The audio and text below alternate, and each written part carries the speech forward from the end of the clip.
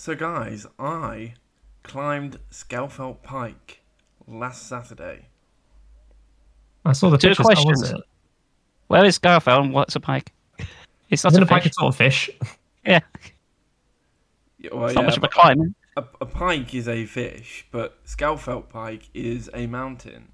It is the tallest peak in England. It's certainly the tallest pike in England, It is in the Lake District, where pikes live.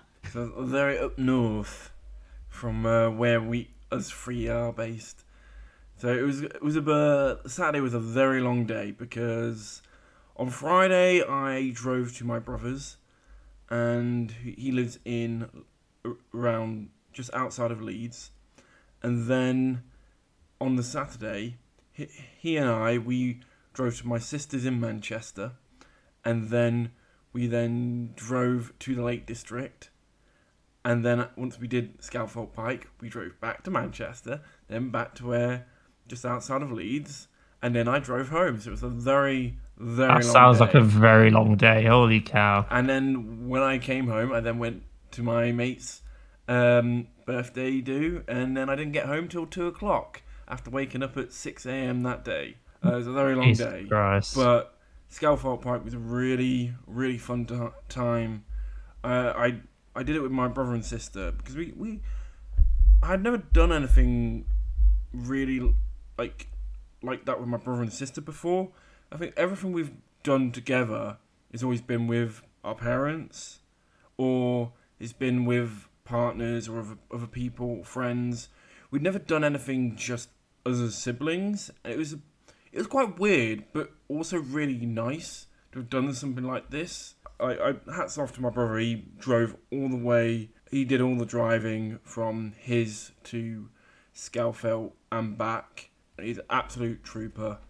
But it was a really good hike up there. It was, because I've done Snowdon, and it was far more difficult than Snowdon. And I kind of I don't know what I thought it was going to be like, but I thought, oh, it's smaller than Snowdon, so it can't be as bad. But it can't be. Surely it's going to be easier or worse. But it was far more difficult than I thought it would be. It was like really rocky from top to bottom. So there wasn't really that many that sort of clear paths. Whereas like Snowdon is probably just turned into just like, okay, everyone from the UK go to Snowdon because it's the tallest mountain. And like probably like the amount of footsteps over is like steadily worn it down or something. I don't know. Yeah, well, Snowdon's the second tallest, but it has Snowdon definitely the path I did was definitely a better path than Scafell Pike. Also with Scafell Pike, some of the other routes you could take, they were like, you need a compass and a map, and we're like, what the fuck? Because Snowdon's very, very marked out, and I think Ben Nevis, the tallest in the UK, which is the highest in Scotland, I think is also marked out, but Scafell Pike is very different, and I was very taken aback. I didn't expect that, but it was an absolutely scorching, lovely sunny day. And it was really good doing it with my brother and sister. We got up there in about 2 hours, and we came down in an hour and 40. So we did good time. Would you say that it's not probably necessarily a bright idea to like so? For those of you watching at the current time of recording, we're in the middle of a heat wave in the UK, and it's an absolute scorcher. But like, imagine, Dan, if you did it like this Sunday when we're meant to be getting like 35-degree heat. Like, how horrible do you think that would feel? It was horrible just last Saturday. I'll be honest, with the heat. I think it's we planned it in advance. We had no idea what the weather was going to be like. I took a raincoat. I didn't need it, but you don't know. You literally don't know. When I did Snowdon, it was a bit mixed of weather, whereas Scafell Park was just sun, constant sun. It was lovely. But you got to prepare for whatever weather. That's the thing. I definitely want to do Snowdon again. I'd like to do Snowdon because I've never been to Wales, and B, I did get the opportunity to go to Snowdon when I was in like year 2 or 3 at school. They were going to do like a school trip to Snowdon because I've never really left England, so I'd love to be able to like just go do something like that. Well, maybe a road trip is in order. Oh, good to me. I'd love to do it.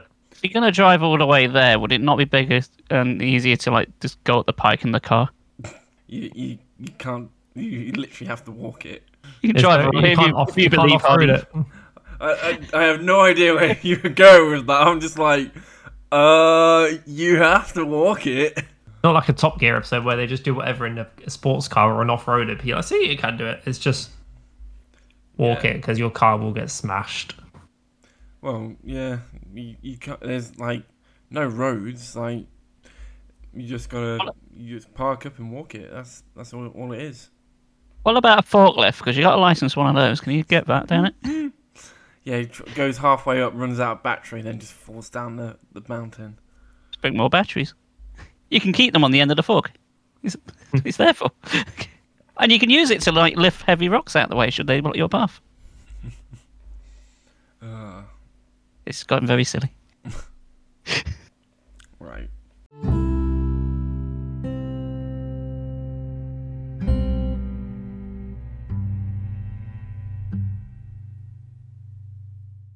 Welcome to Victory Achieved Podcast, a video game podcast. I don't know, these days I think, are we more media game podcast than a video game? But anyway, a video game podcast. I'm Dan, and we're with Brandon and Chris. What's up? That's an old one, isn't it? Yeah. Yeah. Episode 31, boys. Yay. Getting old. Tell me about it, mate. Tell me about it. Well, speaking of something that is in the double digits, you played Mega Man 11, didn't you, Chris? I did. That is something that is double digits. Yeah, I played Mega Man 11. I actually put my hand in my pockets and actually bought a game. I know, normally I'd say, like, I think like pretty much every game I spoke about the last few episodes have all been on Game Passes. I was literally going to say, like, you're like a Game Pass simp. Well, they're free games. Of course I'm going to play them. Why would I They're not pay exactly for them? free. You pay a subscription for them, don't you? Well, cheap enough. And anyway, I paid a whopping £8 for Mega Man 11 because there's You currently. doing all right? No, I'm not. Yeah, I'll tell you what. The reason I bought Mega Man 11 is one because I wanted Mega Man 11 because it's been out for like 2-3 years now. No, probably even longer actually, and I haven't actually played it yet. Despicably, when I've finished every other Mega Man title and I haven't got around to it. I've been meaning to for so long, but I hadn't seen it cheap for the longest time, and I finally seen it on sale. I was like, right, now's the time. But the catalyst for me buying it for shelling out that extra £8. So I watched Morbius, and that put me in such a foul mood. I had to cheer myself up. Is it that bad? It's that bad. I'll talk about it in more detail shortly. Yeah. But for now though, Mega Man 11. If you like the Mega Man games, you'll like this one as well. Chances are you've probably played it by now, and I'm late to the party. When did it come out? When did Mega Man 11 actually come out? I think it may be 2018. Oh, so it is still fairly new. Well, not fairly new, New-ish. but it's recent. It's the most recent one in, like, I Ah. suppose the classic series, as they call it. Yeah, Like classic Mega Man. I have no knowledge on Mega Man. I've never played a Mega Man game, so Nope. yeah. Neither. I've always wanted play- to, but I have no. Go and play knowledge. Mega Man 2 on the NES. That's the best one. I always hear Mega Man 2 is a great game. Yeah, yes, it is. Anyway, yeah, I rather like this one, but that was going to be a given anyway. But I do prefer this one more than so many other titles in the same main line. And there's one major reason why. It's because the feedback's amazing. Like all the basic buster shots you do, like your basic ammunition. It feels like it's got some punch to it. Like everything feels way more powerful like the old games. I mean, gameplay wise, the same as they ever were. They just feel like every attack's got some weight behind it. So when you blow up things, it feels really satisfying. Of course, if you don't know, Mega Man, like the classic series, are like 2D sky-scrolling shooters, basically. Renowned for their difficulty. Really? They can be. Yeah, the classic Mega Man games are bloody hard. They ease up a little because the gimmick is like after you play them for a bit, you know like the game more. It kind of comes down to skill. It's not about luck. But in most games, there's like 8 robot masters, and each one has a weapon that you get at the end of the level to allow you to. And it's basically the weakness to one of the other robot masters. Oh, So it's kind of like a dominoes effect. It's like you beat one boss and you find out which one is weak to him, and then like one by one you sort of topple them down. But it's essentially down to you what order you do them in. You don't have to do it like that. You can beat every boss with like just the buster shot, like your standard shot anyway. Which I know a lot of people do speedruns on that. They do like just the buster only. They don't use like the boss weapons at all. And fair play to those guys, but I ain't doing that. Yeah, but no, Mega Man 11, it is essentially more of the same of the old classic series, but there's a couple of other little things that it does, like you can buy yourself like upgrades between levels because this game's got currency in, but Mega Man 7 did that originally, I believe, but they fleshed it out a bit more. And the upgrades you get, like, they're not like game breaking or anything. It's just little things, like you got like a charge shot by default if you hold down the attack button, and you can get like an upgrade to like it will do that automatically even if you're not holding down the attack button. It will just charge. So it's more like quality of life improvements than anything, but it does make every attempt slightly easier. So even if you really are struggling, you can just buy a couple of upgrades and then come back to it. So there is some like element of progression, but it's not over the top or anything. You can buy yourself like extra lives because it's like the classic Mega Man. You get like so many lives to do a mission in. And if you lose all of them, you go right back to the start of the stage. Goes proper old school rules. But I'm fine with that because none of the levels are like too long. If you know what you're doing, and you can blitz through a stage in like less than 5 minutes. So it's not like a huge time sink. But Mega Man 11, though, from what I've played, I haven't beaten the game. I've done, of like the 8 Robot Masters, I've beat like 5 of them at time of recording because I've only got it this afternoon. I'm having a blast with it. I'm having a mega time, you might say. Yeah. All you need is to have a mega pint and be good. Well, I don't drink anymore, so no, I won't. Oh yeah, that's true. Mega pint of water. Yeah, in this heat, yes. Everyone at home keep drinking. I even know this is 2 weeks later. It might still be hot. We never know the UK weather. We don't know what's going to happen. No, it might be a snowstorm this week. Yeah, probably most likely. I have played not much more, but I have played a bit more of Fire Emblem Warriors 3 Hopes. And when I said last week last episode that it definitely felt a bit more like, instead of a normal Musou game, like it was more like a Fire Emblem version, it is definitely more like a Fire Emblem version of, in terms of like progression of a Musou game. Because I mentioned that if your officers die, they actually die, which is not how it normally is in like Dynasty Warriors. So it is definitely more like that. I'm enjoying it, but it is very. I think I went in with the mindset it was going to be more like Hyrule Warriors, and the fact that it's not is nice, but it's also thrown me off. It's kind of not what I expected, but in a good way. But I haven't played loads, so I haven't got much more really to say. But I'm looking forward to playing more. But I think that's near enough all I've got to say about Free Hopes right now. What about you, Brandon? I haven't really been playing like an awful lot. Like, I've still been doing my Elden Ring Magic only playthrough. Like I said, it's my first time ever doing a Magic only playthrough on either Dark Souls or anything like that. It's really fucking challenging because like I'm really struggling now because I've reached the point where I'm fighting the Glintstone Dragon next to Raya Lucaria. I'm just like, for fuck's sake, he's got high magic res. How the hell am I going to deal with him? So like I'm having to resort to just basically like lower level pyromancy just to get me through. I've been continuing playing Dark Chronicle because I'm platinum chasing that as well.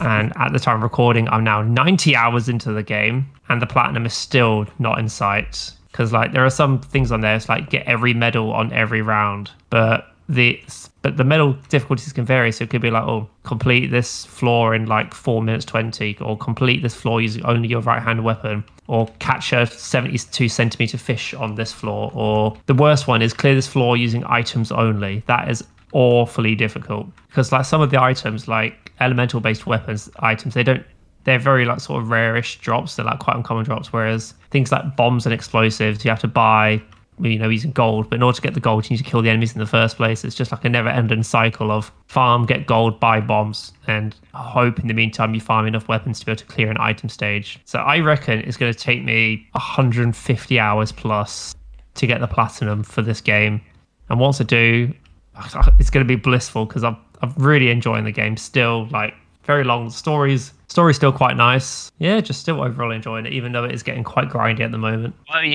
While you quickly mention Elden Ring, I have a slight confession to make about the game. What? I didn't beat my shield only challenge. Why? What happened? I got all the way to the final boss, and I was streaming it live, and I did it for like 2 hours straight. I just could not do it. I was more concerned about the boss before, the Horvath, and I did him on the second attempt. I was like, oh, okay. Then I think I got like an hour and 40 or so of the stream left to like do the final boss. I couldn't do it. I got to the Elden Beast twice. Once on my second attempt, I thought, okay, this will be fine. I can get here again. And then I didn't get him again until like my 60th attempt. I just didn't get to him again. Oh gosh, 60th-ish. So it's like two hours worth of attempts. And so Radagon's that difficult with the shield only? Yeah, because a lot of his attacks are mostly melee ones, and they've all got some kind of AOE. And of course, me using the shield like a twat. You've got to be in point blank range at all times to even deal damage to him. And of course, I'm like doing no damage. So the few times I did get to Elden Beast, I had like 2 Esthers left, and my Mimic had long gone. Using Mimic tier. Yeah, well, is it straight in Mimic tier, basically using a shield as well? Yeah, because he's doing exactly what I am, and I felt for the challenges of the rules. It's like I don't see what the problem is because I'm just using shield and he's just a carbon copy of my character. So surely that's fine. He's not doing it. only. Yeah, exactly. But, I think bosses like the Godskin Duo would be damn right impossible without doing that. When it's like 2-on-1, 3-on-1. How did you deal with Malekith? I did him on the second attempt. How? He honestly, jumps all over the place. Bleed damage. Bleed damage was like my saviour. That got me through like most of the game. So if you're attacking him and your Mimic is, he doesn't actually have all that much health. He's very fast, yeah, but if you can get the right little windows, because you gotta remember he doesn't transform and he's only got 1 health bar between him and like. Okay, how about Rykard with the shield then? Because I bet that was a pain. Rykard. No, it wasn't too bad. But that's just more of an endurance challenge, that one though, isn't it? Yeah, as I say, the only one I've had trouble with is Radagon. And I tell you what, Radagon doesn't bleed. He doesn't take any bleed damage. No, because it's Scarlet Rot, isn't it? No, it's more like holy damage. No. You can apply poison to him, but it does that little, and the poison buff lowers your attack so much it's not worth the trade-off. So I didn't beat it. I was trying to get round to thinking, oh, maybe I will like record it off stream and upload it to YouTube if I can find the motivation, but I haven't yet. I'm sure I will at one point, just to like at closure, just do it in my spare time, but I haven't found the motivation. I think like after like what have I done now? Like 7 playthroughs of it. It's like I think I'm just burnt out on Elden Ring now. I think I just need a break. That was by far the hardest challenge I've done, and I didn't do it. So yeah, I'll put a knot in that one for now. Don't do it.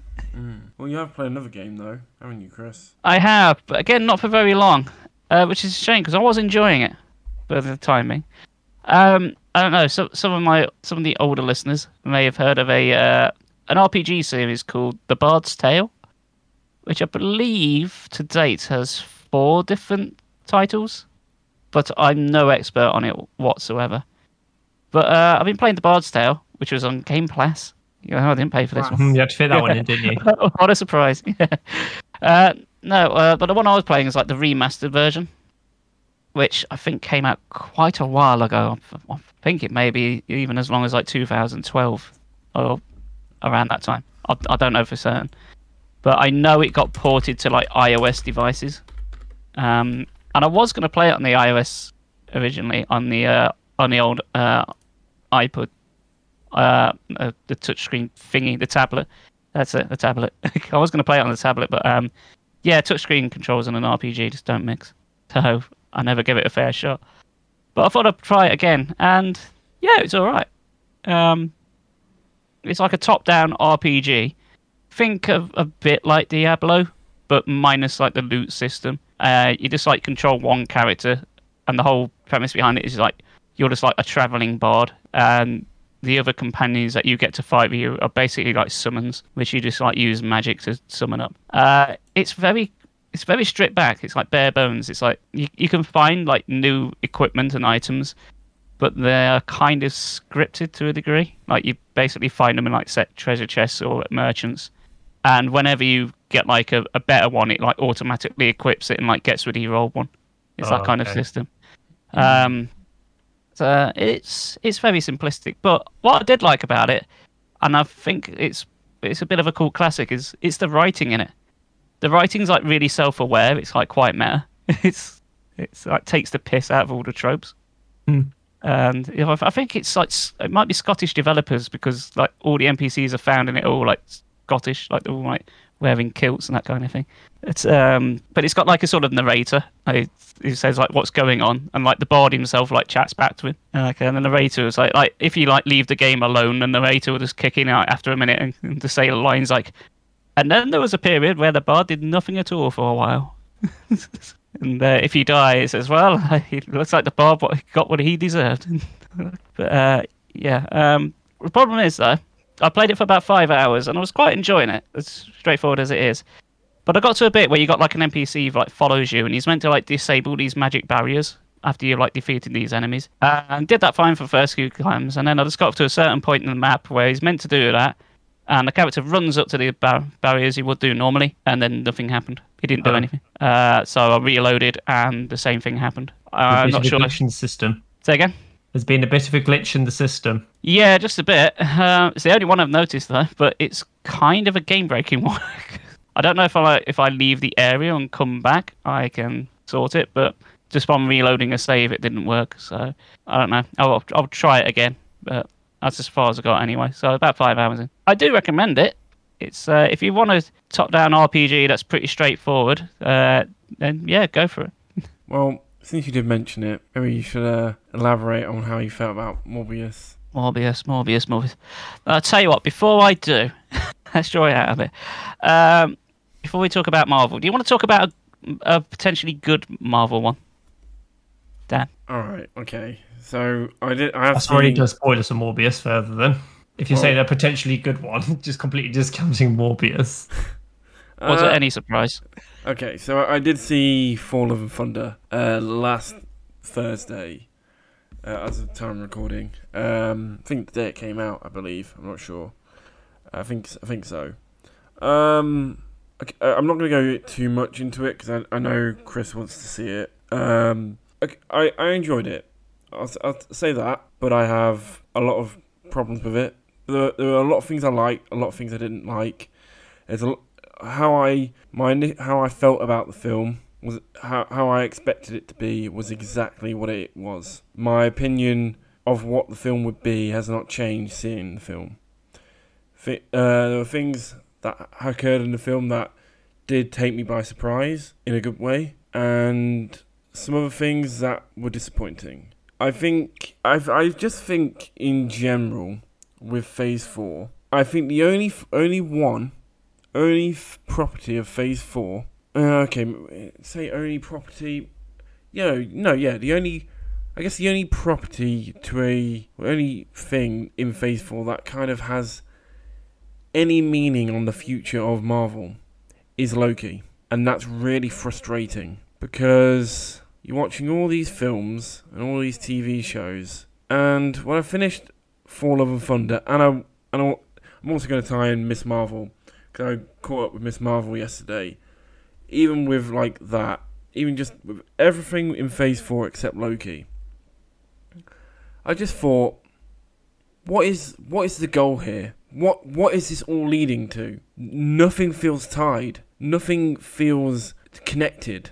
Not like it was in the early phases. Everything feels so disjointed. I'm enjoying it, but to a certain degree, it's leaving a disappointed taste in my mouth. I kind of just want everything to be more connected like it was prior. And I know people have been like, oh yeah, they're just building the characters up again. It's like, yeah, okay, but they did that in a better way, like 10 years ago, over 10 years ago. Like, it feels like they've just lost something, and I don't know why. And it's. I was going to say, do you think it might be because it's like in this case, like it's a character for himself? Like the Avengers have like had their story, it's peaked, it's done. Now there's like no real reason to keep them around, so they don't really need to tie into the new generation. It's like that's it. They just feel like, oh, they're here just to sort of like give them a bit more credibility to the newer characters. I understand that they want to bring the new characters, to the forefront. I get that, and I think like we should have that. Like Kate Bishop in Hawkeye was I thought was a great protagonist. I'm very happy that she was the main character of Hawkeye over Clint Barton. Although, yeah, you could say he was still the main character. I think it was more Kate Bishop than Clint Barton. But like right now, most of it just seems to be the aftermath of Endgame, which is fair enough. But then it's also not enough. It's like even with Multiverse of Madness, I just don't feel like, yeah, we have the multiverse, but it just I don't know. I felt like there was going to be a connection to Loki, and there just wasn't, and it just felt a bit, I don't know, it just felt a bit frustrating. And even like watching Love and Thunder, like I said, it was exactly what I expected it to be, and I've come away being like, yeah, I enjoyed a lot of it, but I also didn't enjoy lots of it, and even like, in a weird way, it kind of felt, I don't know, I don't really want to go into too many spoilers either, so I don't know, I kind of don't know really what I want to say without spoiling it, so I'm probably going to leave it, but, you know, I just feel like whatever happens going forward with Marvel, they need a game plan again, because otherwise I think I'm just going to really not care about the MCU anymore as much as I did. Because right now, nothing feels connected. Yeah, you had WandaVision into a Multiverse of Madness, but there needs to be more of that. Why, like, if Loki feels like the start of where Phase 4 or where the future of Marvel is going, but nothing's connected to it. And it's like, I don't know why. You could have had a connection in Multiverse of Madness. You could have had a connection in maybe No Way Home, maybe not. They could have done so many things. They could have connected other shows and films. They could have connected so much more. Eternals is just it's just a film that exists and has, except the fact that it's in that universe, has no connection to anything and everything. And it's a bit like, I just want to see everything move forward. We knew Thanos was coming, and so we knew it was all building to him, but there's just not that build up at all, and it's a bit like, I don't know, everything just feels like, I don't know, everything feels a bit underwhelming or a bit dissatisfying. I'm still enjoying everything to a point, but it's not like it was in Phase 1, Phase 2, Phase 3. I don't know. So I think I may agree with you when you say like it lacks the connectivity, because that's one of the things that was really, really good about the Phase 2 and 3 is like just if not just like little references, then like the actual plot coming through. Say for example like the Winter Soldier, how it ties in with Bucky Barnes, but then that's like the precursor to like Civil War. Like that's a really strong point. But then even little things like Doctor Strange is like, oh, why is Wong the Sorcerer Supreme? It's like, well, I got it on a technicality because there was the blip and he weren't here for 5 years, so I got it by default.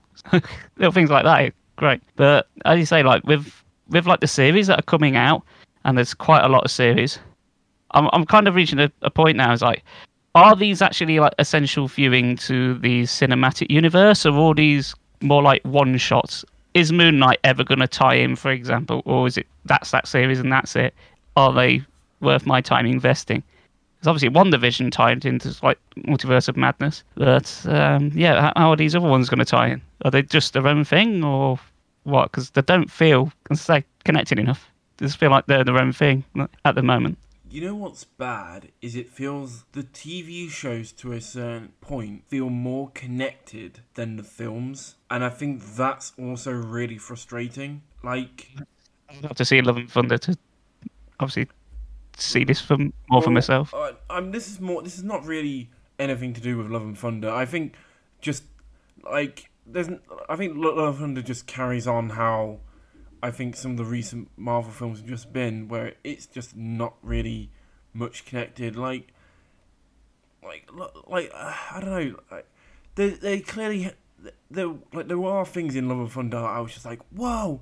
Like there was one of the post-credit scenes. I was when it happened, I had this massive grin on my face. But like a whole load of, I think most people in the cinema were like, "Huh? What?" But I had this massive grin, and like, you know, there are still things to be excited with, but it's also like, well, you know, how is Thor: Love and Thunder gonna connect to the bigger picture? How is Eternals gonna connect to the bigger picture? Right now, I have no idea. They're drip feeding little things, but it's like it's not enough.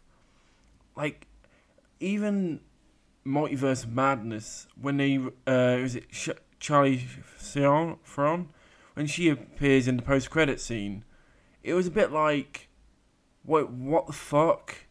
How is this a good post-credit scene? It just came out of absolute nowhere, and it's just really, yeah, okay, you have a new character, but it just feels so frustrating and unsatisfying in a weird way.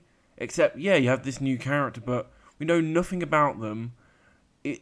Like, even Eternals brought in its post-credit scenes, new characters in a better way than Multiverse of Madness did in its post-credit scenes. Well, they actually explained who they were, weren't they? They said, "Oh, he's like the brother of Thanos." Yeah, you know, and like clearly everything, clearly they want to build everything towards something, but I just think there needs to be a bit more connection. But I guess to round up, in like I said, I know I started on Thor: Love and Thunder. If all I'll say is, if you liked Ragnarok, you will like Love and Thunder. But if there were things you didn't like about Ragnarok, those things are still in Love and Thunder and are worse. So I think Ragnarok is the best of the four films, but it's the forerunner. I don't know. I don't think Marvel know what they want to do with Thor. I think they did, and then they didn't. I think Infinity War was the best Thor has ever been, and then they didn't know what to do with him again. I can't see how like the MCU could possibly top that. Like you have like all the characters that people care about in this gigantic like climactic battle, and it's fantastic. But how the hell are they going to top that? I can only guess like they're going to go with like Galactus as like the next big bad, but.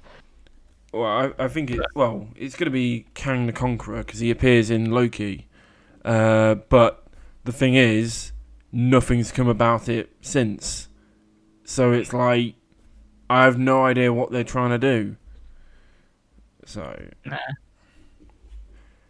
But what about Miss Marvel? Did you want to talk a bit more about that? All I'd say is, yeah, that show has an identity crisis. It doesn't know if it wants to be a show about a teen in school or to be something about, I don't know,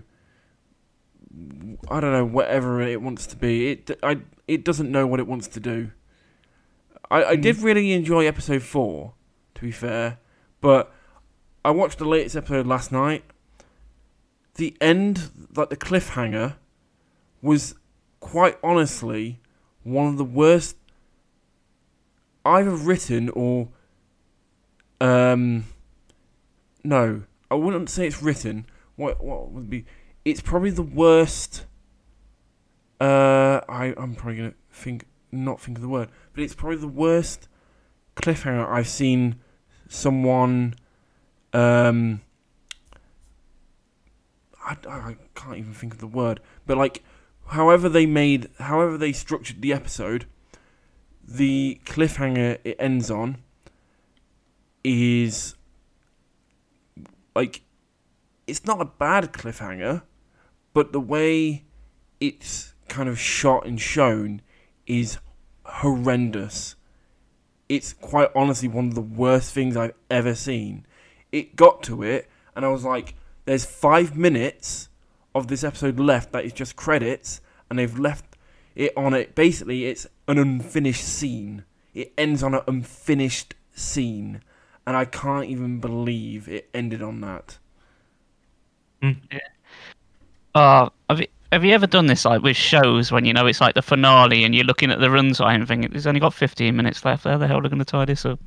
I think it's going to be another rush finale. Whatever. I think I just want more connectivity from the MCU in Phase 4, and it's just not a thing. And I think I don't want to be harsh, but I feel like I have to. I think the best three things of Phase 4 are Shang-Chi, Spider-Man No Way Home, and Hawkeye, and that's it. I would say everything is okay afterwards. Don't you be forgetting Papa Pizza now? Who? What? Papa Pizza, Multiverse of Madness. Come on, Bruce Campbell. He's the best thing about Phase 4. No. My silence says it all. I want my Papa Pizza. I know I like Bruce Campbell, but you know, I want that. It's confirmed. There's a whole multiverse of Bruce Campbells out there. Can you imagine? That includes Evil Dead 1. Make that happen. Make Marvel vs. Zombies already. I will say that Natalie Portman as the Mighty Four, she was good. To be fair, she was really good in Love and Thunder. I was quite surprised, actually. You know what? I was quite surprised to see her come back. I mean, I suppose it makes... Well, I haven't seen the film, but I suppose it makes sense for her to come back as Jane. Well, I'm presuming that's what happens. But but she went on record saying she didn't want to work with Marvel and that. Well, what I've heard about Natalie Portman with the MCU is that when they did Dark World, I think there were a few...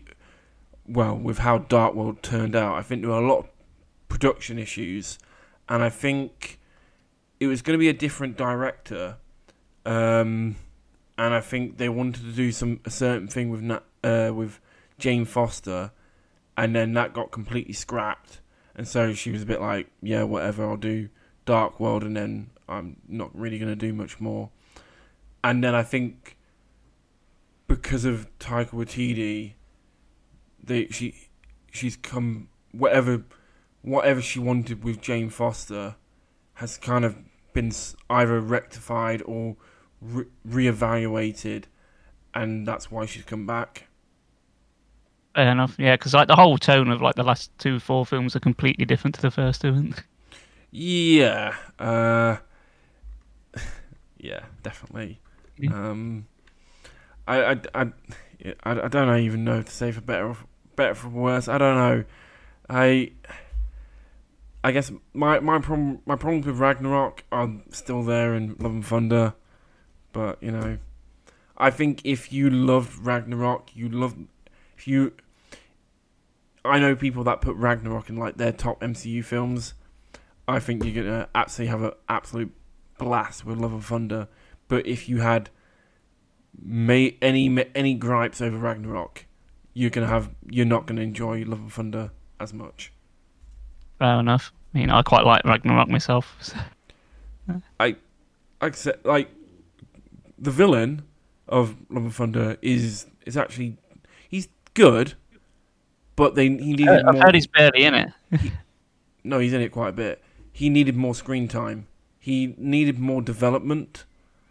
I don't think his motivation or as a character he's weak. His writing's weak. I think there just wasn't enough. I think if there'd been more, he would have been one of the best Marvel villains. I think his motivation and everything is actually solid. It just wasn't enough of it. I spoke to one of my workmates today, and he was like, you know what they could have done? They could have set him up in a different Marvel film and had him doing things before Love and Thunder, and even that, I was like, that would have made it really cool. But at the same time, I also thought, what film could you set it up in? Maybe Guardians of the Galaxy, but Guardians of the Galaxy Volume 3. I suppose you could have stood a post-credit scene movie. Maybe. Just something. Well, like right now, I love the MCU, but I just want Phase 4 to connect. I just want it to be more connected, and I think that's my problem. It's not because it's not like things are. I'm still enjoying things, the content that's coming out. I just want it to connect, and it's not, and it's just frustrating. But anyway, onto another Marvel film, Morbius. Yes, but before I talk about Morbius, Oh my God. Brandon's been quiet for quite a while. Does Brandon want to say something? I'm still yet to catch up with a lot of the Marvel stuff, so I've got really nothing I can really contribute to anything you guys have said. It's still on my to-do list of while I've got my annual leave is to start smashing through the Marvel films. What you should do, Brandon, is try and watch one a week. That's what I did for the lead up to Endgame, and you'll be surprised how quickly you get through them all. That's what I mean. I'm going to do because I booked my annual leave from like now till September, where I basically have like Wednesday afternoons, Thursdays, and Fridays off work. So I'm just thinking, I can easily just do like a couple during then. It's just getting a bit of motivation to do it because I'm just so heavily watching things like, when Stranger Things was releasing, which we'll talk about later. That's all I wanted to do was just watch Stranger Things. Oh yeah. But then there's just like, it's just trying to find the motivation. Like also at the moment, I really want to watch Pirates of the Caribbean. So like I'm on Salazar's Revenge, and when that's done, I don't know what I'm going to do with myself. So probably once I've done that, I'll probably then turn more of my attention to the Marvel films. Yeah, I don't know. I think even with how I've been in recent years, if there's something I want to watch, I try and be like, right, this year I'm going to watch this show or this group of things, and then try and make sure, if possible, I can. Like I know one year I wanted to watch, was it JoJo, Steins Gate, and I can't remember the third one. But I didn't manage to watch Steins Gate that year. Obviously, I've now watched it this year, which is fair enough. I've watched it eventually. But, I had a plan of, these are the things I want to try and get through that year. And for the most part, I did. Oh, it was Hunt Hunter, that was what it was. And for the most part, I did. And even when, on the lead up to Endgame, I was like, right, I'm going to watch a Marvel film each week. So it'd be like, first week of January, Iron Man. So like mid-February, I'll be on to Phase 2. I think it's my birthday week. I get onto Phase 3. I think I worked out. So you get through them quite quickly.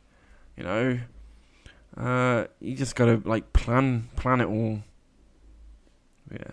Yeah, that's like I said, that's the plan. Like between now and September is now that I've got my annual leave, they'll give me something to do.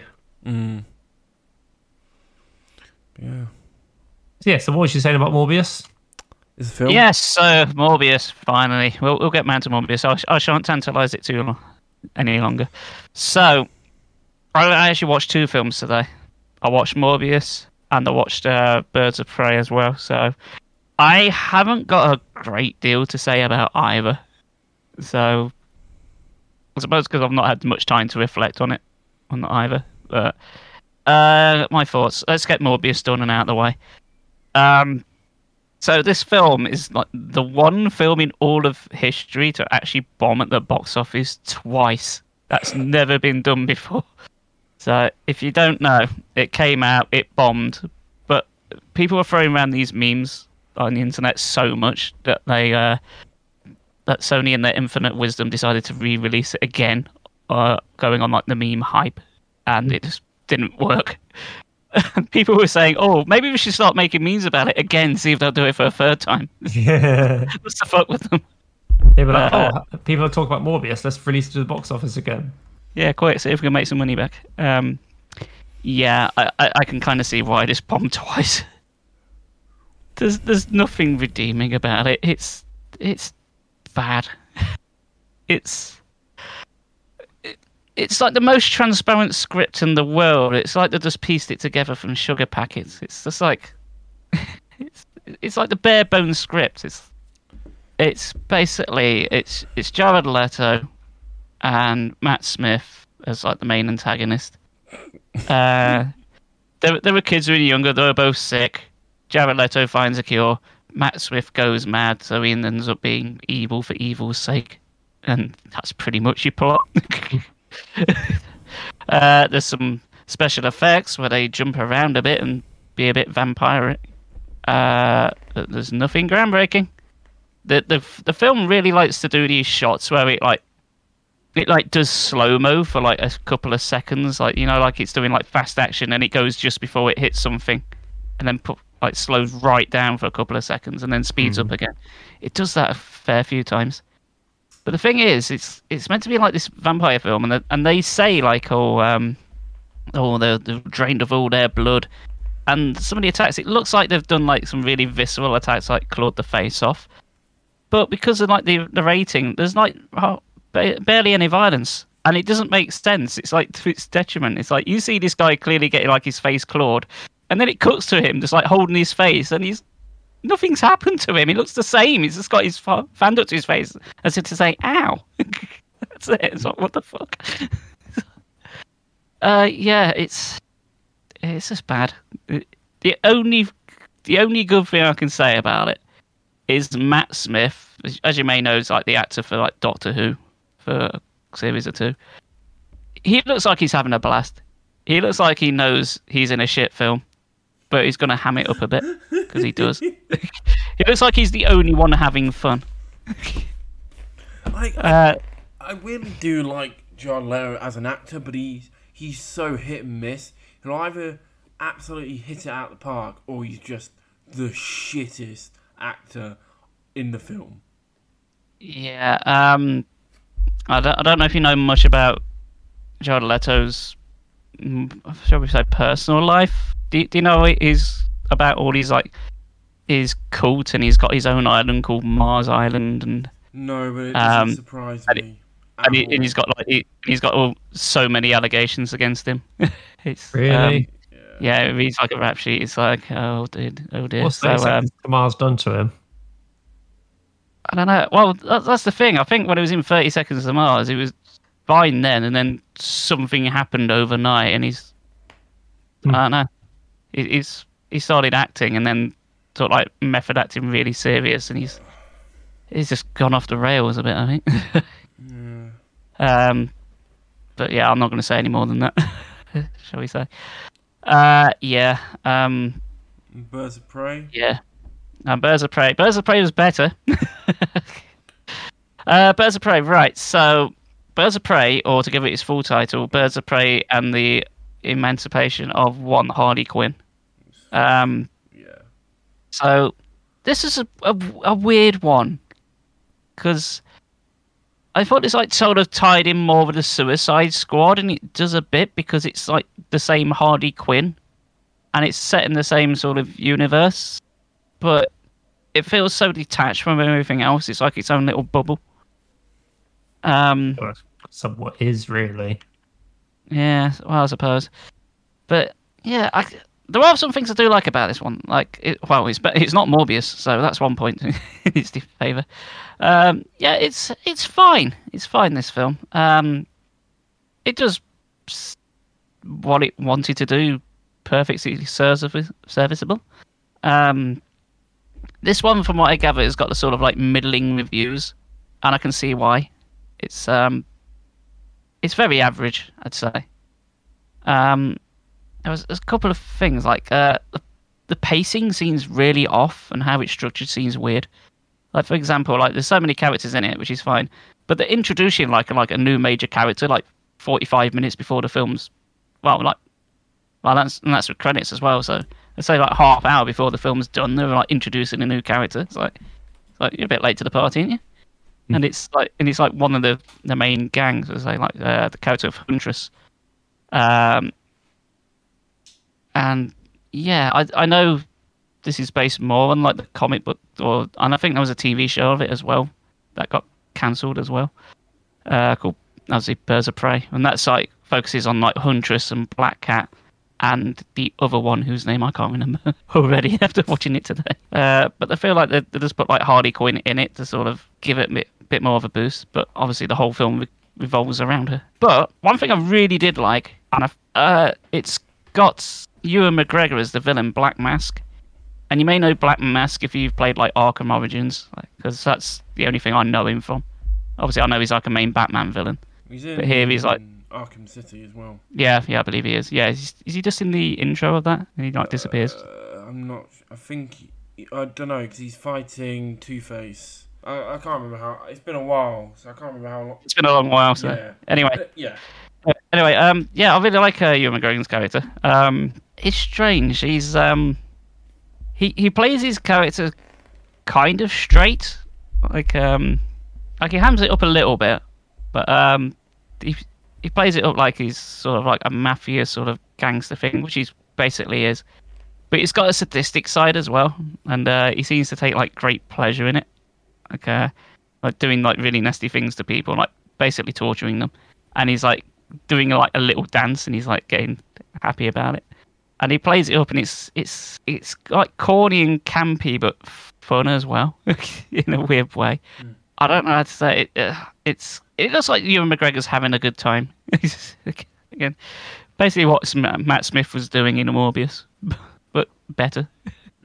There's one good action sequence. Like there's a fight in like a fun house, which is basically the climax of the film. I thought was very good. It was a bit, it's quite creative, some of the stunts, but it didn't really last all that long. It's only like a couple of minutes, and I felt that's how more of the film should have been, given the premise and how like out there it is. But I feel it plods along too slowly, and then it like really ramps up for like 10 minutes near the end. It goes all balls out, and then the final sort of confrontation payoff is so underwhelming. It's like, oh, is that it?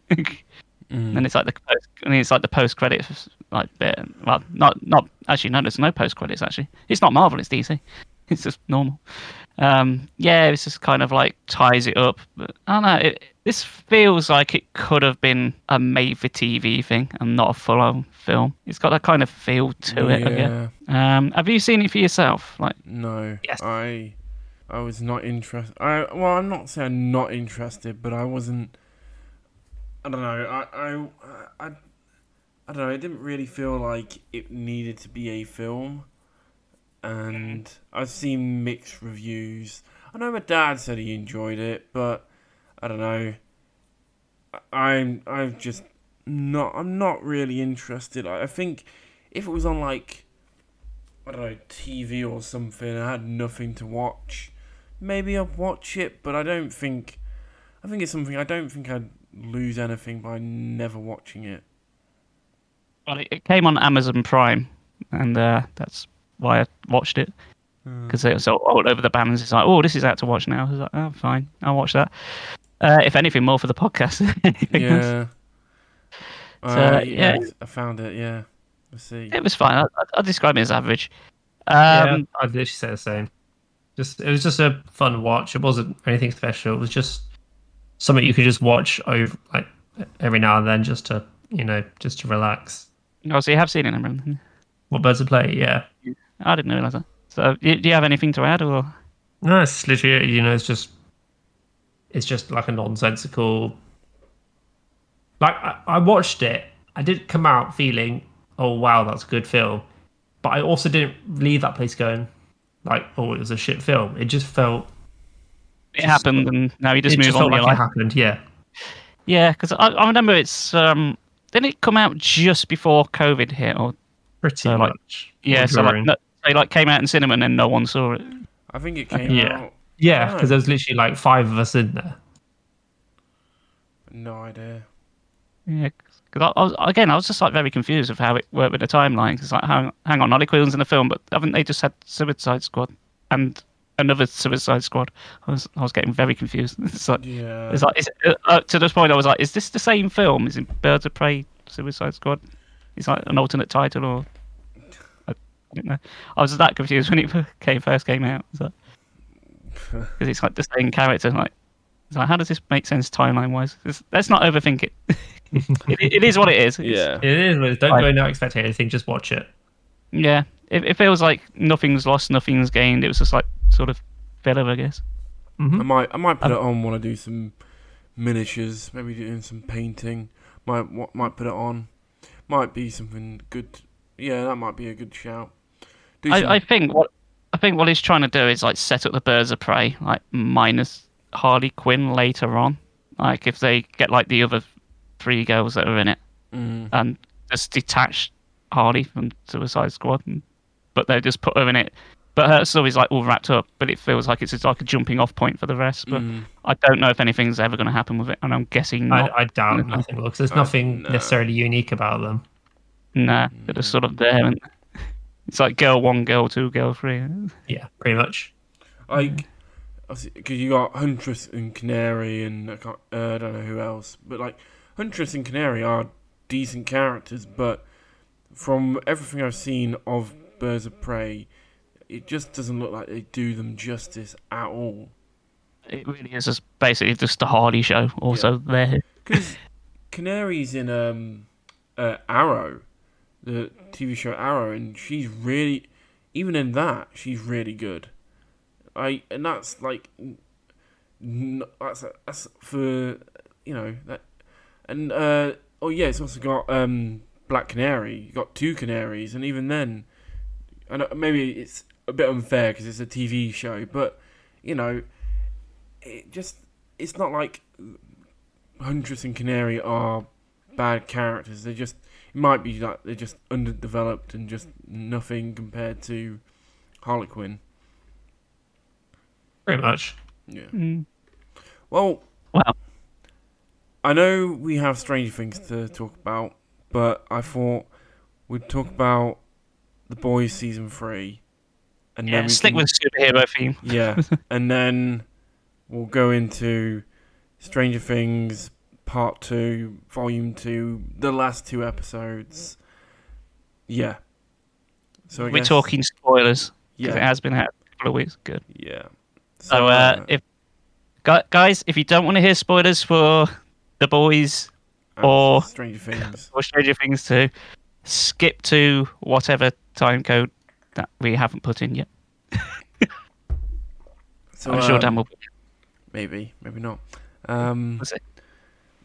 So The Boys season 3, Chris. I quite like The Boys. It's pretty good. It's a good show. It's better than Morbius. To be honest, probably better than most of the things we spoke about on this podcast, right to this moment. I thought this season was out the park. It was incredible. It was rather jolly. The only thing I will say is the Herogasm episode. I thought the warning was a bit like fair enough, but I also didn't think it wasn't that bad. I expected worse, and I was a bit like, well, yeah, I can understand why they put it there, but I didn't think it was that bad. I didn't see the warning they put on there as like an actual warning. I saw it as more of a joke because it outright made me laugh. I got like real South Park vibes. Like, they put at the beginning of the episode, this is parody and shouldn't be watched by anyone. I thought they were doing that because that's how it read. It just made me laugh. Like right at the end, it's like all you need to know is like this isn't suitable for anyone, but it was hilariously expensive to do. No, it was I'm like, I forget how. I don't know what his name is, what the actor's name is as Homelander, but he plays Homelander so well. Anthony Starr, is it? Yeah, Anthony Starr. Every time he just knocks it out the park as Homelander. He's just so good. I've got to be honest, with the exception of Carl Urban, I don't think I've seen any of these actors in anything else. I'm sure they have. Obviously, they have been, but nothing I've... The woman who plays Himiko, she's in the first Suicide Squad film. Oh, yeah, for like a minute. No, she's Katana. She's in it quite Yeah. a bit. Um, About 2 minutes. Otherwise, I don't know who else I've seen. I don't. There's a few like smaller actors. But otherwise, no, I don't really think I've seen many others. No, well, I think like Anthony Starr doesn't need to star in anything ever again. He's just Homelander, isn't he? I think I think he'd be an absolutely fantastic Reverse Flash. Couldn't tell you. I don't know anything about the Flash. He would be fantastic as Reverse Flash if he wanted to do that. But because the way he looks as Homelander is very similar to I'm gonna forget his first name, but as Reverse Flash, I can't remember his. I know it's Fawn, but I can't remember the Reverse Flash's first name. But yeah, he would be. I think he'd be a fantastic Reverse Flash if DC ever did Reverse Flash. I think he'd be great. But as Homelander, he's fantastic. Even going. Okay, we're gonna go full spoilers. Even at the end, even in the final episode, where he like finds his son again, I really felt for Homelander in a weird way. Although he's meant to be the main antagonist, there was something like really, I don't know. Something I liked the conversation he had with his son about his son's like, you're like. You hate me. It's like, are you mad at me? He's like, no, it was an accident. And it was like, I don't know. I really liked that that scene, and I don't know. I just really liked it. I've seen like people saying like the climax to it is more character driven than it is like action packed. I have no problem with that. Oh hell no! No, I mean, I love a good action scene. Don't get me wrong, it's got action in it, but it's not the focus. I think this season definitely felt more character driven in what it was. So I think it needed to have a bit more of a character driven finale than, let's say, season 2, which that ending for season 2 was so action packed. Whereas I think with all the character drama this season 3 had, I think it needed something very character driven for its finale. Yeah, I mean, there's been a bit of criticism, and I'm not sure where I stand with it, but I do like it, I guess. How like Maeve like tackles Soldier Boy out. So Soldier Boy's, I guess, like the antagonist of this series by Homelander. Yeah. But when she takes him out, there's like a big explosion. People are a bit split because it turns out they're both okay. But the thing is, we know there's a season 4 coming already before it drops. So I'm fine to see more of them. Like I'm okay with that. I suppose it feels like it's a little anticlimactic because you feel like you've had all this build up to this face off, and then just to find out they're both okay, it feels like it's had some weight shifted from it. It didn't feel as final as it could have been. Yeah, I know what you mean. It's I guess in the season 3 does feel like it's in a bit of a weird place, because to a certain degree it felt like a lot of things kind of reset in a weird way. It's like they've got to keep the status quo to a degree. Yeah. I think for the most part, I think season 3 might be the strongest season, but I don't know. I definitely like. I really enjoyed Soldier Boy, and I even like the way with the the Temp V and how that affected Huey and Butcher. It was pretty funny. I just like the whole Soldier Boy character, just as a sort of inverted parody of Captain America. Yeah. What if Captain America was a dickhead, isn't it? Essentially. Yeah, I did like what I do with it. I'm worried like it may have some of the comparisons a bit on the nose. Like I say, like Soldier Boy is clearly Captain America, isn't he? Right? Oh yeah. There's no argument about it. I don't know if that's trying to take the piss out of Marvel too much, or well, but he's still a solid enough character to keep things entertaining. And like it was always interesting when he was on the screen as to what's going to happen, because he's got like PTSD. You're never sure how each scene with him was going to go. He's like, so half the time when I'm having a conversation with him, you don't know if he's going to kick off or whether he's just going to say, "Okay, just carry on."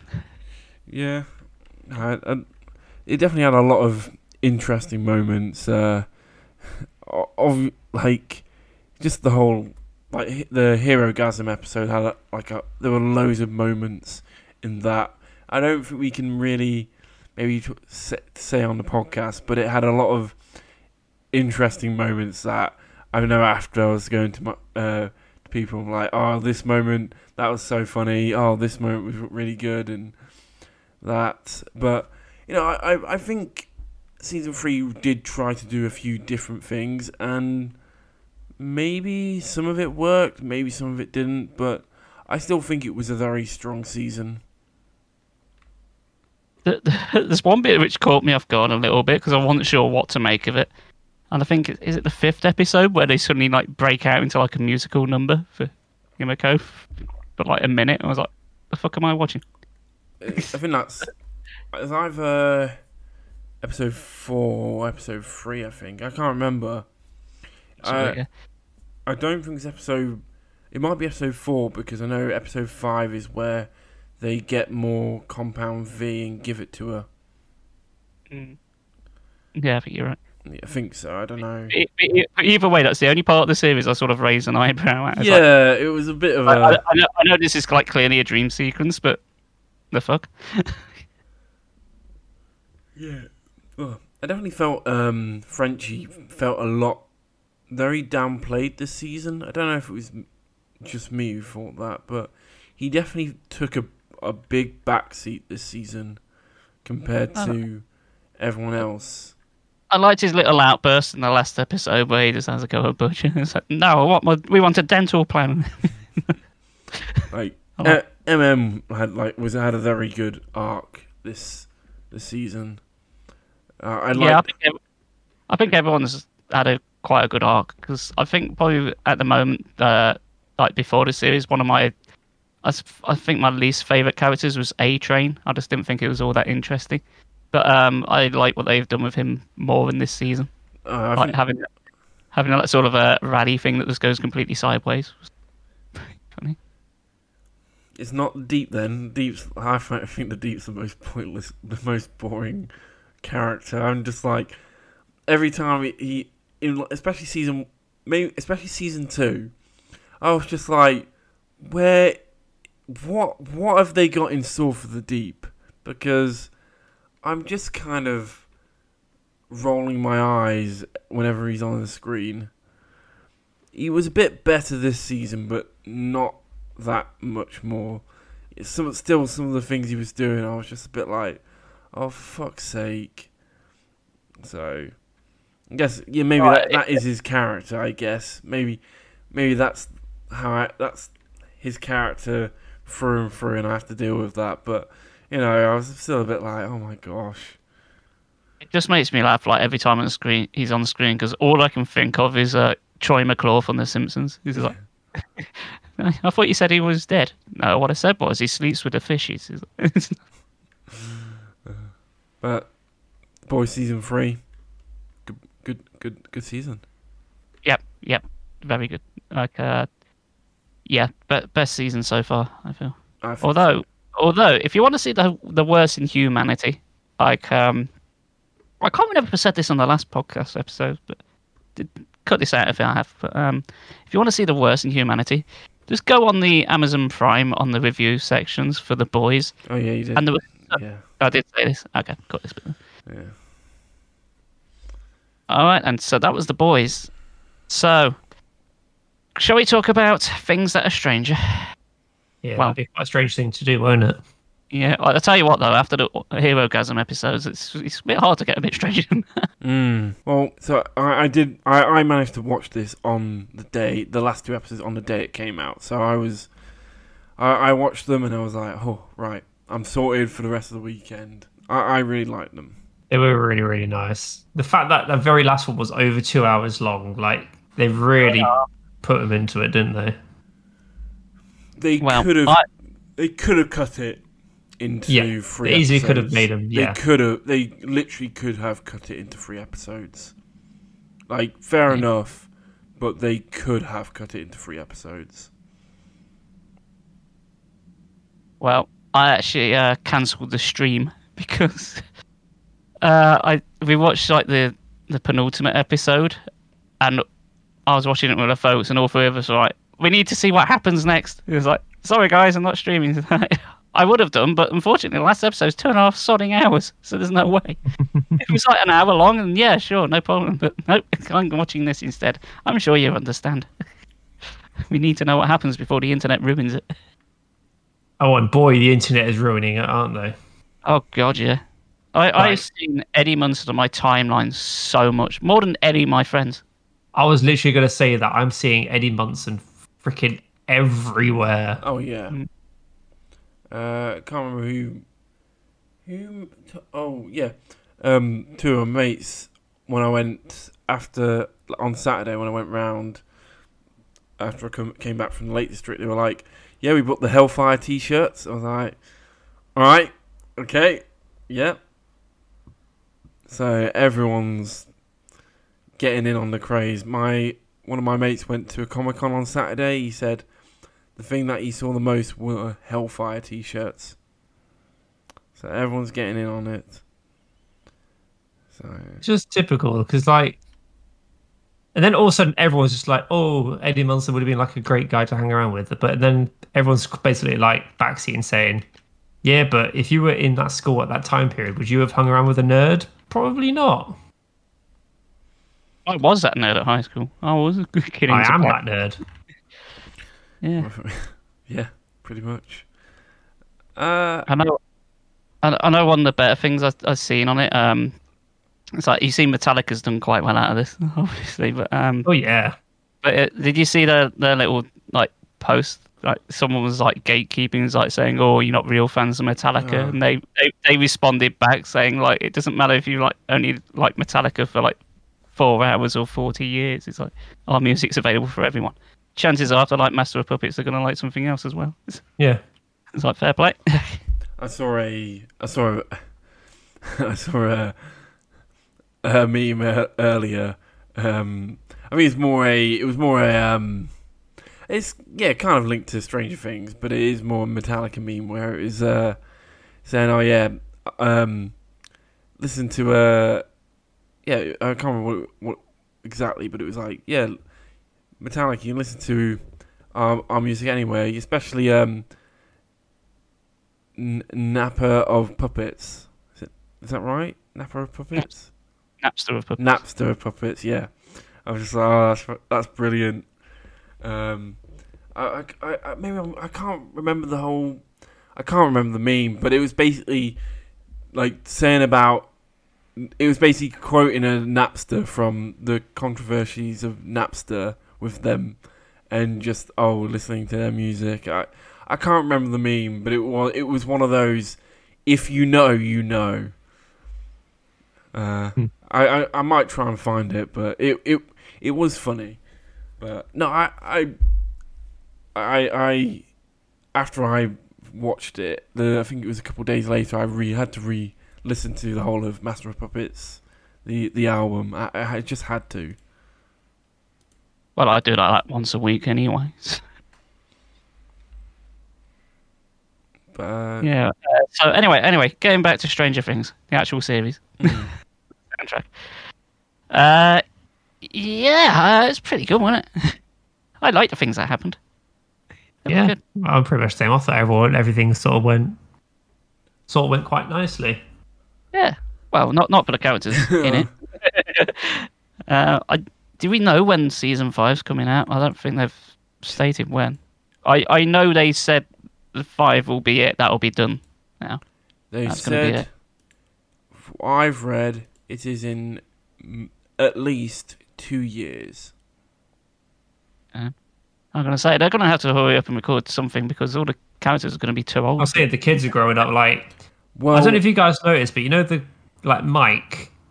Yeah. I don't know if it's just me, but the actor for Mike sort of looked a bit unwell. I don't know if that's just me, but you saw his jawlines and everything quite prominent, didn't you? He kind of looked like that in Ghostbusters as well. Yeah, he just didn't look quite right. If they're getting to get older, it's just like, is the charm still necessarily going to be there? And also, just to go back to Eddie Munson, people have actually filed like a petition to try and bring Eddie Munson back. To which I think the Duffer Brothers were just like, the bats don't necessarily kill people. So we're just like, sort of an open-ended thing right there. I think after the scene with Dustin talking to his uncle, that would undo so much weight from it if they did that. It's like, yeah, it'll feel like a cop-out. I don't think that'll go down well. So, I mean, this is a lot of what a lot of creators say. I can't remember which creators said it. I think it's like a video game producer. It's like they say the phrase like, you don't want what you think you want. You think you want this, but you don't really want that. yeah. Because it will never live up to your expectations. It will never live up to your expectations. We don't know exactly how you think, and we're trying to cater to everyone. Yeah. So we're giving you something new and something that's going to, I don't know, give you something different. Give you a new set of experiences, not retread old ground. I guess, like, now the whole of season 4 is out, do we think it was the best season of Stranger Things so far, or not? I don't know. I feel I want to say yes, but then I've not rewatched the first 3 seasons, so I don't know. Did. So I don't know. Me personally, I'd say it's a close contender for me personally. Either way, it's definitely not season 3. It's definitely not season 3. But I'm sort of torn. It's just like 4, 1, and 2. Oh, right. But then again, the only thing which I didn't like from 2 is just how irrelevant the other Esper was. She was just there in the New York City bit, the crime bit, and just vanished from existence. It's just like, if she had more character development, I'd say 2 could have been quite nice. I was kind of expecting them to like make a comeback at some point, but That's literally what I was thinking. I was like, surely she's got to come back. Maybe she's going to be the one to help deal with Vecna. But no, she just completely just disappears. Yeah, I think now if they did, it would be too late. Like, people It is too late. People thinking, who the fuck are these guys again? It's like in one episode, and then just like, yeah, I don't know. Maybe the writers were just on holiday that week and had to put something out. So, yeah, strange on that. It's just like each of the series have their own charms. It's Yeah. just like trying to piece together like what charms are the best. Like for me, I really enjoyed, finding out exactly who Vecna was. That mystery was great. I really, really enjoyed that. The only gripe I had with season 4 was that CGI of when he went into the Upside Down for the first time. That was just weird. But aside from that, season 4 was quite strong in my opinion. Like at the start of season 4, when Eleven was basically still thinking she had her powers in the roller skating rink, I just couldn't watch because I was just getting secondhand embarrassment. I was like, "Elle, please no, don't do that. Please don't do that." And then obviously the fight happens. Where the hell was the management in that roller rink? They'd never allow that kind of shit to happen. That was 1880s, mate. Yeah, still. It's not just that, is it? They'll never fly. No wonder it's closed down and doesn't exist. No, I think it's like, you can't really say with a show like Stranger Things, you can't say which series is the best because the whole thing's like an ongoing narrative. It will flow with it. So you can't really say 3 was bad, but 2 was great. I'm not saying 3 was bad. It's just for me, it's not 3. I mean, I like the mystery build-up of Billy and the fleshy monster because it sort of felt Saw-esque. Like how certain horror series they'll have some sort of one particular a psychological-ish more episode of you trying to sort of think what's going on. So like an example I'll use of this is like Starship Troopers 2. Like Starship Troopers 1, which was, the shooter. And Starship Troopers 2 was like the psychological, like what the hell is going on sort of thing. Oh yeah. I mean, slight tangent. I quite like Starship Troopers 2. I thought it was. Yeah, fun. I did. I like Starship Troopers 3. But then you go to Starship Troopers 3 and you're like, what the fuck is this? And that I haven't seen because I heard it's like basically Christian propaganda and just weird. Christian, poor CGI. Super poor CGI. The worst CGI I've seen in any film. Wow, really? But yeah, so like I said, each series of Stranger Things has their charms. Will with the Shadow Monster season 2 was like fantastic, but it was being like sort of capsized by how useless 8 was. It is 8, isn't it? The other girl, her name was 8, wasn't it? I don't know. You know what? It was that long ago. I don't really remember, and don't really care. Yeah, I think it was 8. Just if she had more relevant, season 2 would have been good. That bit, they're only memorable because they sort of popped up for that one episode and fucked off again. Everyone's just like, what the fuck was up with that? Yeah, that's the only reason you remember it. Didn't really exist. And then I ended up with bloody the Mandela effect of thinking, oh, her and Elle teamed up and defeated the Shadow Monster. I was just like, where the fuck did that come from? It's like that. Did that part actually happen? Did I trip? I was so convinced it did. I was literally like, oh, I love the bit when Elle and 8 like teamed up. And everyone was like, did that happen? I was like, yeah, it did, didn't it? Like a complete effect of like the Mandela effect. One of my favourite scenes in the last episode, just for how badass it was, is when is Steve, Robin, and Nancy just kicking shit out of Vecna, just throwing Molotovs at him and shooting him in the shotgun. Like, did anyone else get Terminator 2 sort of flashback? Yes, I did. Yes, I was just waiting for the lava pit to appear. Yep. Oh. When right, it was in the penultimate episode when they were driving and Nancy and Steve are talking, and Steve goes, "I've got this dream," and I was like, "Steve's dying." I was like, "Steve's dying in the next episode," and then he survived. I was like, "Oh, okay." It was one of those moments where instant death flags just popped up. It's just one of those things that I've seen time and time again in fiction where it's like, I have a dream and it's like, oh, they're gonna die. I'm only one day away from retirement. Pretty much. So what are any things that you thought might have happened in the series but didn't? Because I was convinced, like in my own head canon, that at some point Vecna wouldn't like kill but like possess like the head of the basketball team, the one that fought Lucas. Like, I thought he'd murder him or something. I was kind of expecting something like that to happen. What I expected was Vecna was going to give up on Max and was going to kill the other guy in the basketball team who was being affected by Vecna, so that he could get his 4th kill in an easy way. And I thought that maybe the how it all ends with the Upside Down connecting to the real world would happen like halfway through the finale.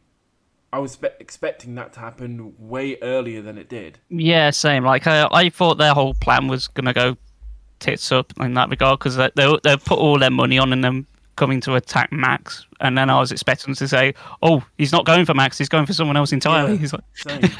I knew that Vecna was going to get his 4th kill. I was like, hands down, that's going to happen. That like, there's no way he's not going to get that by the end of this episode. Yeah, but it'll be such a tease, won't it? Yeah. So it's like, he's going to invade and then doesn't. I don't know. I was expecting Steve to die because he said the dream thing, but when he survived, I was like, oh. Yeah. I'm glad he survived, but I don't know. It's also made it kind of even worse to be a bit like, I now even feel like I really feel like he's gonna die in the final season, but I don't know. Maybe he won't. I don't know. I hope not. God, I bet you like the last episode is going to be like it's going to be Steve, Hopper, and 11 all like have to merge together and blow themselves up to stop Vecna. Take all 3 of them out. I know I've seen Billy Bobby Brown say, "Oh, what was it, Duffer Brothers? I can't remember who, and they were like, well, it's not Game of Thrones. Don't expect loads of people to die." And that's not what I don't want it to be like Game of Thrones and just see every character and their cousins and dog die. But there needs. I've said this over many things. You gotta have some weight behind it. Yeah, and like Eddie, I think Eddie was a good death. That was a death that felt right. Like the threat of Vecna felt real. We got attached to Eddie, and it felt like a really good death to have in that final episode. Like even Max. I was going to say more so for Max. Like you actually feel like the main characters are more vulnerable now. Max, and not at least. I'm in two minds. I think it depends what they do with Max in the final season. I think that will probably not much if she's in a coma. I could see her just coming back, but I think in some ways maybe they should have just had her properly killed off. But I don't know. I think that they're going to go like down the route of like they'll bring back Max, but now she's been exposed so much to like Vecna, she's going to start having like 11 powers as well now. I don't know. Maybe. I know I've seen a few people say a few things that I was speaking to my mate and we were like, do you think that next in the final season, Will is going to have a massive season and he might turn out to be like a proper villain or something? Because they keep like pushing him to the sidelines. Like, yeah. Maybe he'll just flip from having that bowl haircut for so long. Because like I don't know, like I really enjoyed the season, but it felt like everything in Hawkins was just the important stuff, and everything else just felt a bit, I don't know, like with 11, it was all the stuff with 11 felt vital, but then with Will and Mike and all that, I don't know, it just felt a bit like it didn't really, nothing really happened with them except I guess the two big speeches where Will and Mike have their big speech and then Will has his speech with Jonathan. Like they were both important, but for the most part, I don't know, they didn't really do much this season at all. Like, tell you what, I am surprised that I forget the character's name, the Jonathan's mate, the long-haired one. I'm surprised he made it for the season. I'm expecting him to die from like from the word go. Yeah, I guess. I kind of expected that with Eddie as well. He's like, "Hi, I'm a new character this season." He's like, "Well, you're going to be dead by the end then." Well, I know they said there were going to be 5 deaths in the final 2 episodes. So you had the guy no one liked. He died. He had to split. Who else? You had obviously Eddie. You had 11's dad. And then technically you could say Max. Technically, because she's brain dead. And then Vecna, I guess. Unless I'm missing. He's someone not else. dead though. No. Yeah, we know he's not. We know he's not. No. You see him crawl off. You know he's the mastermind behind everything. Yeah. I do think it's good how they like put like the sort of the mind flayer like in him together. Yeah, I find it interesting that it's literally like the Mind Flayer is still like somewhat of an overarching enemy. I think that's kind of nice.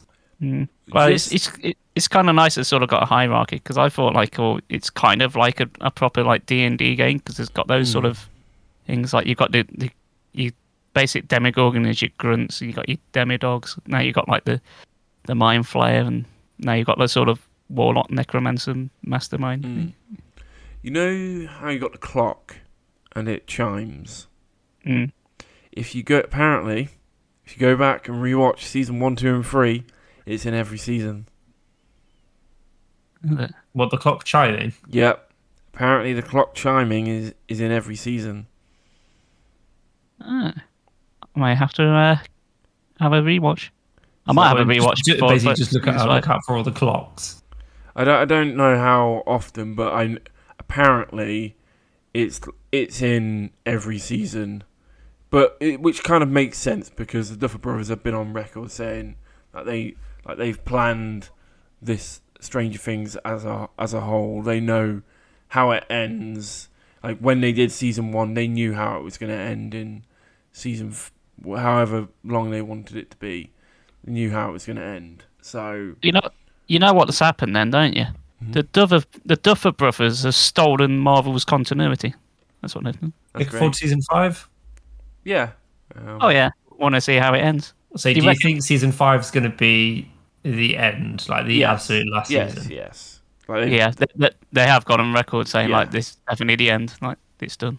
Actually, Yeah. like, go home because I've. Were they going to finish with season 3 initially? Because there was like quite the gap, weren't they? I thought it was And season 4, but it's obviously been changed to season 5. Yeah, but even David Harbour said like he moved away from the project, didn't he?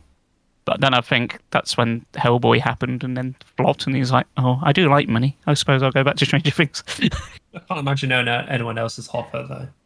The ones of casting, wouldn't I do think the Russian stuff felt a bit. Especially in the current climate, that felt a bit... Oh.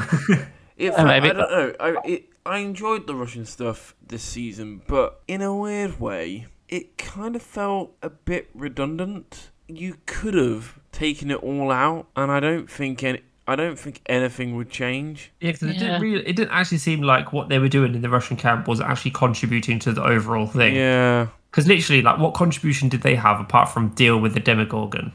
Well, they had the lab there and the mind flayer. Didn't they? Yeah, they were No. basically saying like it's a hive mind, so they were hurting Vecna by killing the Demigorgon and all that there. That's what they were saying, and helping 11 and all that by killing them. And like I get that, but in other ways, it just you could effectively take it all out, and kind of nothing would change. Pretty much, yeah. Like, the overarching thing with 11 and with Vecna. Vecna literally would not have changed. Not really, unless I'm missing something. But yeah, I'm glad it was all there because all the Yeah. stuff there. I actually enjoyed the moment-to-moment stuff. It's Yeah, fine. the moments were great. The interactions between oh yeah. Yuri and them lot was interesting. Yeah, Oh, Yuri I made really me laugh. enjoyed it. I really enjoyed the Russian stuff, but I'm just saying you could have taken it. I think you probably could take it out, and nothing would change. Yeah, But that's not. I still really enjoyed it, but that's me. I think that's I know everyone's been like gushing over these last 2 episodes, but they weren't. They were amazing, but they weren't perfect. But they were very good. yeah. Like, how did he get a sword? It just appeared. They had It's the just cabinet. one of those weapons they have Yeah, they had a available cabinet for them full to of use. Yeah, the weapons. cabinet. Yeah. You know, it's Like, they had the swords, they had everything, like nail bats. You know that sword's for the Conan the Barbarian sword. Is it? Yeah, that Arnold Schwarzenegger had used. That's pretty cool. Yeah. I didn't know that. But Now I want my David Harbour bit of Conan the Barbarian reboot now. I think they could have easily split it into 3 episodes instead of 2. I think the last episode they could have split it easily. I did really enjoy it. I think it did. The threat did feel real from start to finish. And yeah, rock on Eddie Munson. Mm.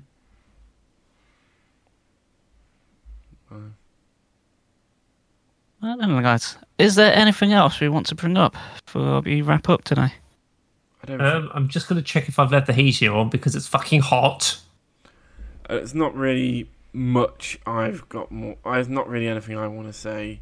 Like, Nah, I'm too hot to think right now. I've watched a couple other things, but not really of any note. Like one, I watched an anime on Netflix, and I don't know if that was a anime or something else. So, but the Was it opening and ending hentai? songs were absolutely fire. Oh my Oh, gosh! great. Yeah, Cold Rain. We don't want any more fire. It's too hot. New, No more fire. you know, Cold Rain literally released their album last week as well. Brandon, Oh, nice. I did put it in the old download chat anyway. Yeah, I still need to listen to it. It's I've good. been listening to another band though, another Japanese band called Pale Dusk. And they're fucking amazing. Like, Probably really, really good. be better than the new Parkway song. But anyway, Everything's better than the new Parkway song. yeah. I think that's it for episode 31, boys.